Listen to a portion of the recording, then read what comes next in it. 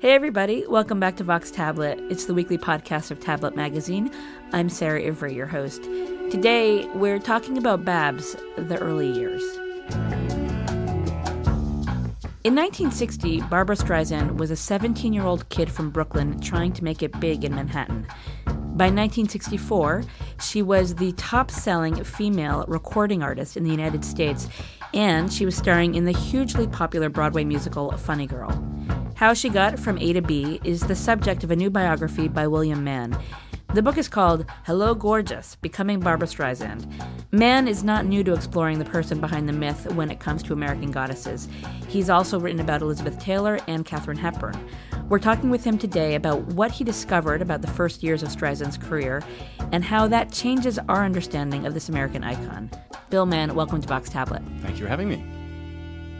So there have been a lot of biographies written about Barbra Streisand. What did you feel was missing from those biographies that led you to write your own? I've always been fascinated by how a star becomes a star. In my other biographies, it wasn't so much. Wasn't so much concerned about the marriages and the scandals and the movies and the romances and all of that. I'm kind of interested more in the process behind the machinery. What makes a star? How do they sell the star? How do they come up with the idea? How do they maintain it? How do they get it out there? How do they merchandise it? And with Streisand, what really interested me with her, because I wasn't a fan. I always admired her, liked her work, but I wasn't dying to know all of the details of all of her movies and records and all of that. What interested me was how she went from really being just this kid who shows up one day in Manhattan from Brooklyn with no connection, no money. And how did she do it? Because in 5 years' time, less than 5 years' time, she became this huge, huge star. Now, Streisand's humble beginnings are essential to her story's appeal. They dovetail with the idea that anybody with a heart and with talent and with a little bit of ambition can make it in America. Can you get us briefly through those early years to 1960 when she was 17, where you really start the book? I mean, what was her initial childhood and life like? It really was. What I kept in mind when I wrote this book was this is a Cinderella story. It's Cinderella goes to the ball, and how she gets there. I mean, but in this case, Barbra Streisand didn't have a fairy godmother came down. She had to figure out a way to do it all by herself, and so she was a poor kid. Grew up in Brooklyn. Her father died soon after she turned 1 year old. So she never knew him. He was always this empty void in her life. She was always wishing she had her father. She mythologized her father in many ways. Her mother was very, very distant and very, very poor. I mean, she would talk about how they wouldn't have a couch because, they had to live in the living room, of her grandparents' apartment, and so they had to get rid of the couch so there was a place for them to sleep. So it was really tough. Her mother remarried at one point. I think Barbara was about 9 or 10, and her stepfather was very cruel to her. She has terrible memories of living with her stepfather. All she could think of from the time she was about 7 years old, she says, she had an uncontrollable itch to get out of there, to get out into the world. And her mother kept telling her, just get a job. You got to take what you can get from the world and, just be satisfied with your lot. And Barbara didn't buy it. She was like, okay, I'm tired of the tenements. I'm tired of being told that I can't make it. I'm tired that I'm being told that I'm not pretty enough. I'm going to get out there and I'm going to make it in the world. And that's really what is so fascinating about her. Where you see the reality of her early years diverge from the myth is this idea that she went it alone. I mean, yes, it's true she came from humble origins. That is not mythology. But in fact, in your book, you show that she didn't really create who she was in the early years. She didn't make a name for herself in Manhattan completely by herself. Who did she pull in to help her? Right. Well, there were several key important players that really helped create this phenomenon of Barbra Streisand, and that's true with every star. No one kind of does it all on their own. But I think what became important for Streisand's legend was to make it seem as if she kind of emerged fully formed. And jumped out of, nowhere, and the whole world acclaimed her. But that was a very conscious choice on her handler's part to kind of make it seem that there was no shenanigans, no kind of publicity campaigns behind her to get her out there. But of course there were. And she had brilliant managers, a man named Marty Ehrlichman, who's still with her today. From the early on, he saw that, okay, this is a very special creature, and I can really bring her to the public's attention. She had some terrific publicists who early on kind of said, okay, you know what, if you play up that kook angle, we're going to get you on TV more than we can on, if you didn't play up the kook angle. Yet, as I always point out, though, if she turned out to be not as spectacular as they were saying she was, she would have crashed and burned like so many people before her. But as it turned out, she really was as spectacular as they were promoting her. And so, of course, once she had the chance to shine, the whole world did come. But it didn't happen overnight. There was an awful lot of behind-the-scenes maneuvering. And she didn't actually intend on being a singer, right? She didn't come to Manhattan with that dream. She came with another dream. Exactly. She wanted to be an actress. In fact, a couple of her early singing engagements, she kept saying, I can't renew this. I don't want to do another gig here because I'm not out looking for acting work, and I'm going to miss out on something. Barbara really saw herself as being a great, serious actress. It was Doozy or Sarah Bernhardt. That's who she wanted to be. She didn't want to be Judy Garland. And yet, that seemed to be her fate more and more. Her first gigs, as you point out, were in nightclubs. And not everybody responded to her with such enthusiasm, although many people did find her, electrifying. What exactly were they responding to?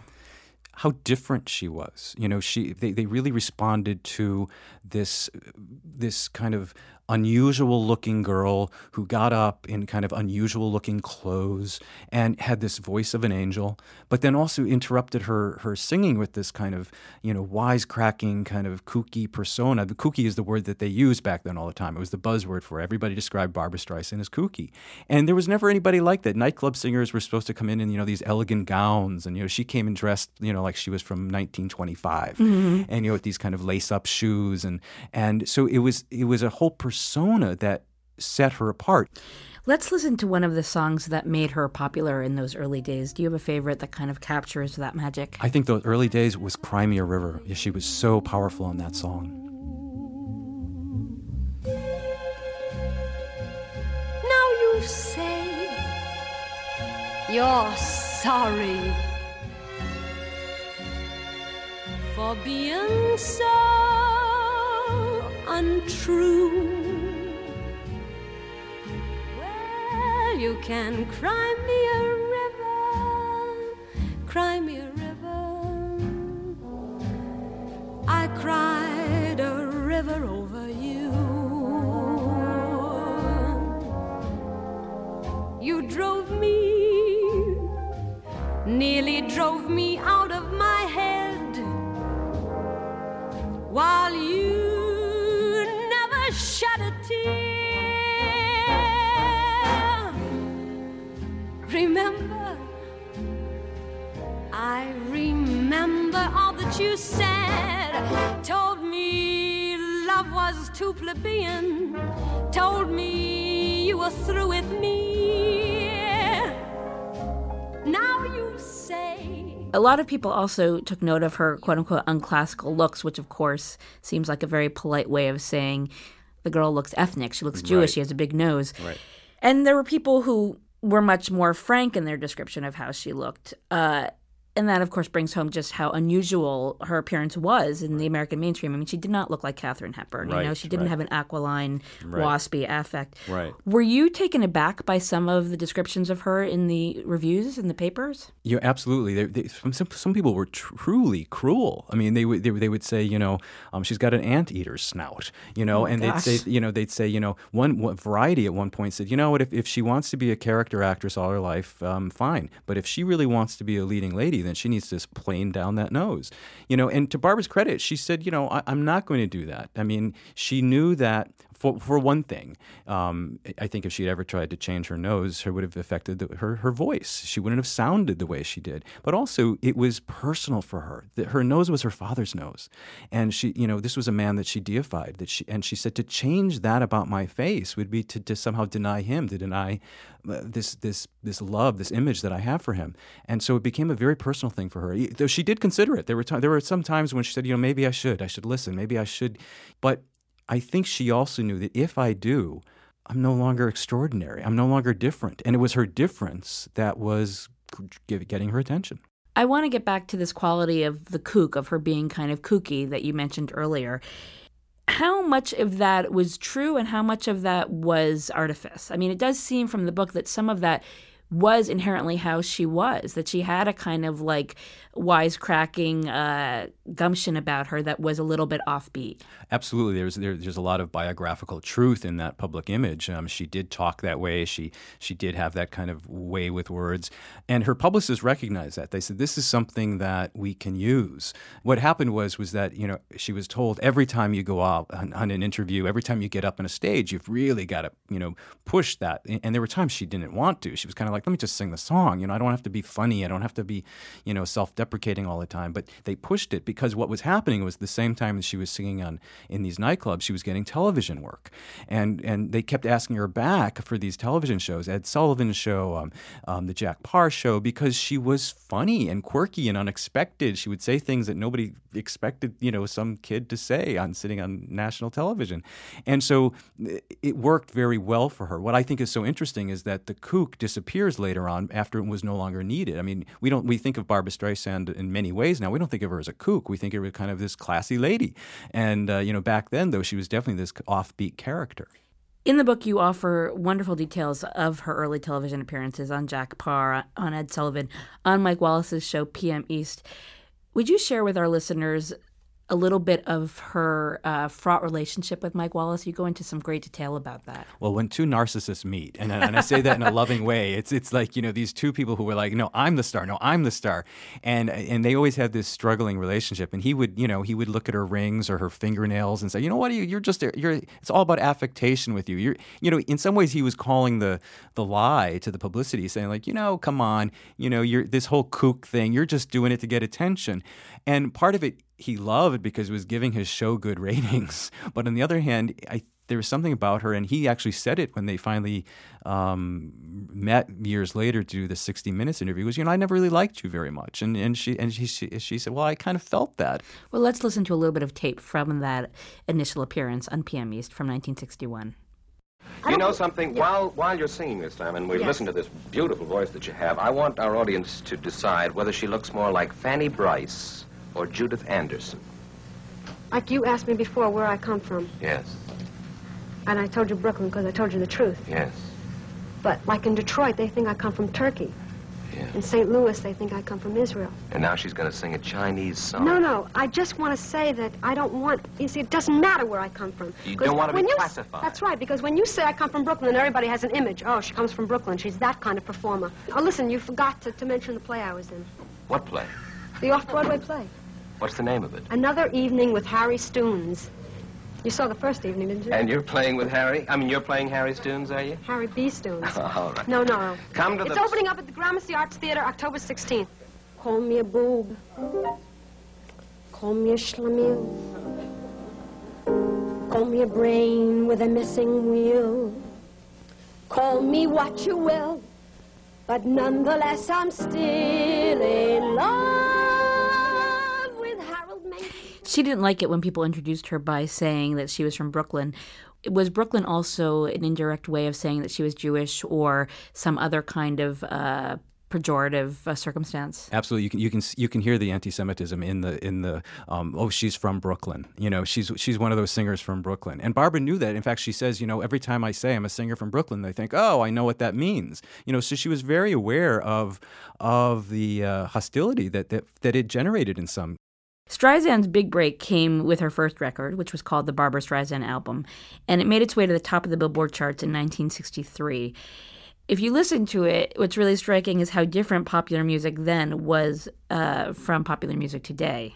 It's true, but in some ways, it was different even then, too, with that album, because it wasn't, there was no rock and roll. I mean, this is the same time as, Leslie Gore and Elvis Presley, and she was coming out with music that, at first, Columbia Records said, who's this going to sell to? The teenagers aren't going to buy this, and the grandparents, are they going to buy? I mean, it was this kind of, does Barbra Streisand actually have a mainstream audience that's big enough? I mean, yes, the urban hipsters were into her, going to her nightclubs and things like that. But gay men. I mean, but that was it. I mean, was that big enough to sell throughout the country? And the big surprise was, whoa, it was, because it took a while for it to find its audience, but the album did eventually catch on and reached almost to number one. It is interesting you make the point toward the end of the book that in 1964, when she finally was in Funny Girl, was the same year that the Beatles arrived. Right. And they are contemporaries. I mean, they're all Absolutely. the same age, really, but Absolutely. the audience,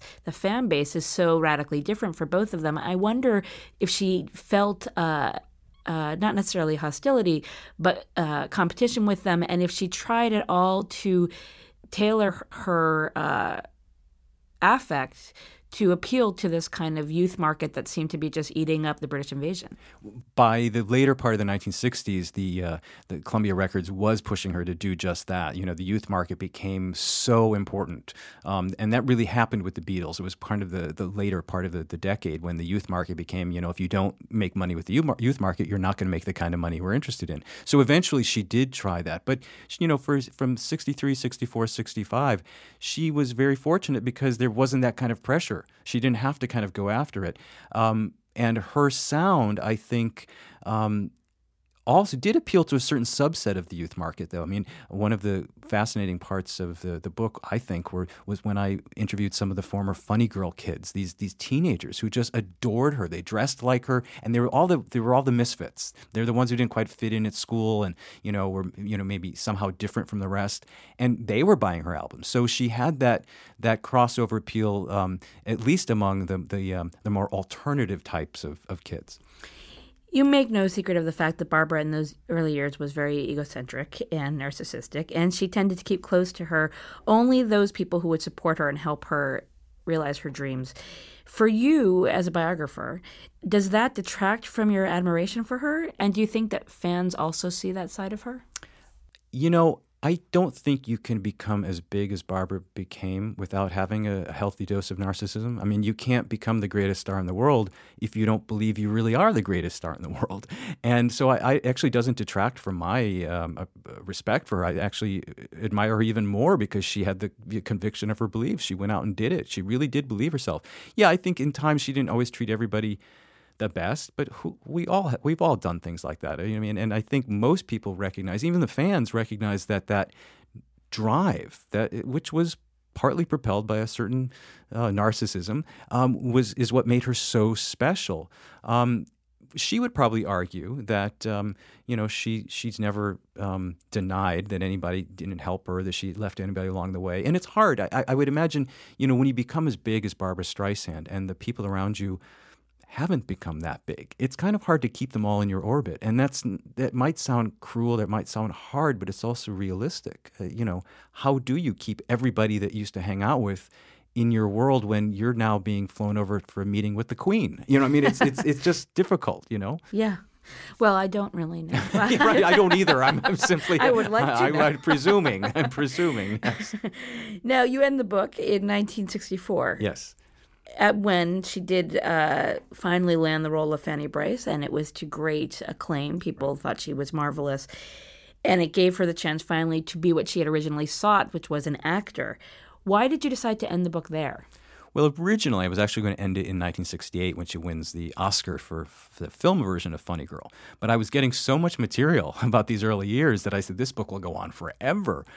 So I decided to end it there because actually the arc of the story that I was telling does end there. She goes from being an unknown to suddenly being world-renowned. So to continue that story past, it becomes a whole nother story. There is another arc. It's, my book is Barbra Goes to Broadway. There's another book that perhaps is Barbra Goes to Hollywood.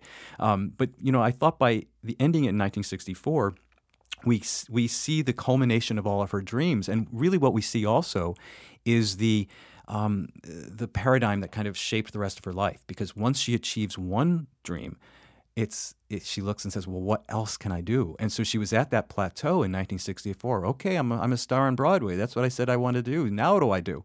And it was, okay, well, there's Hollywood. I'll try that. And then after that, it became, well, now I need to direct movies. Now I need to, So she really, it was the first plateau of her career.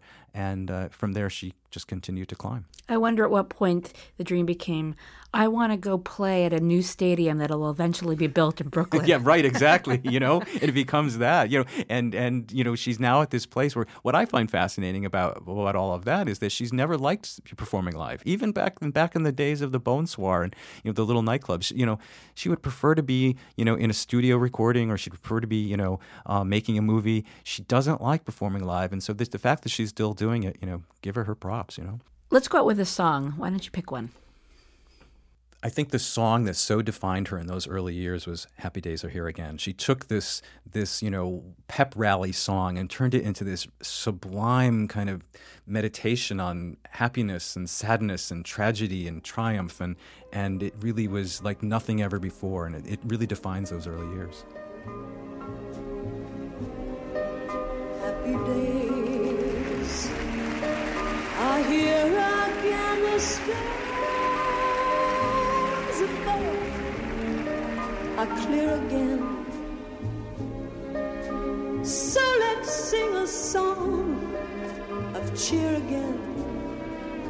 Happy days are here again. All together, shout it now, there's no one who can doubt it now. So let's tell the world about it now. Happy days are here again. Your cares and troubles are gone. There'll be no more from now on. From now on. Happy days are here again. The skies above are clear again. So let's sing a song of cheer again. Happy times, happy nights, happy days are here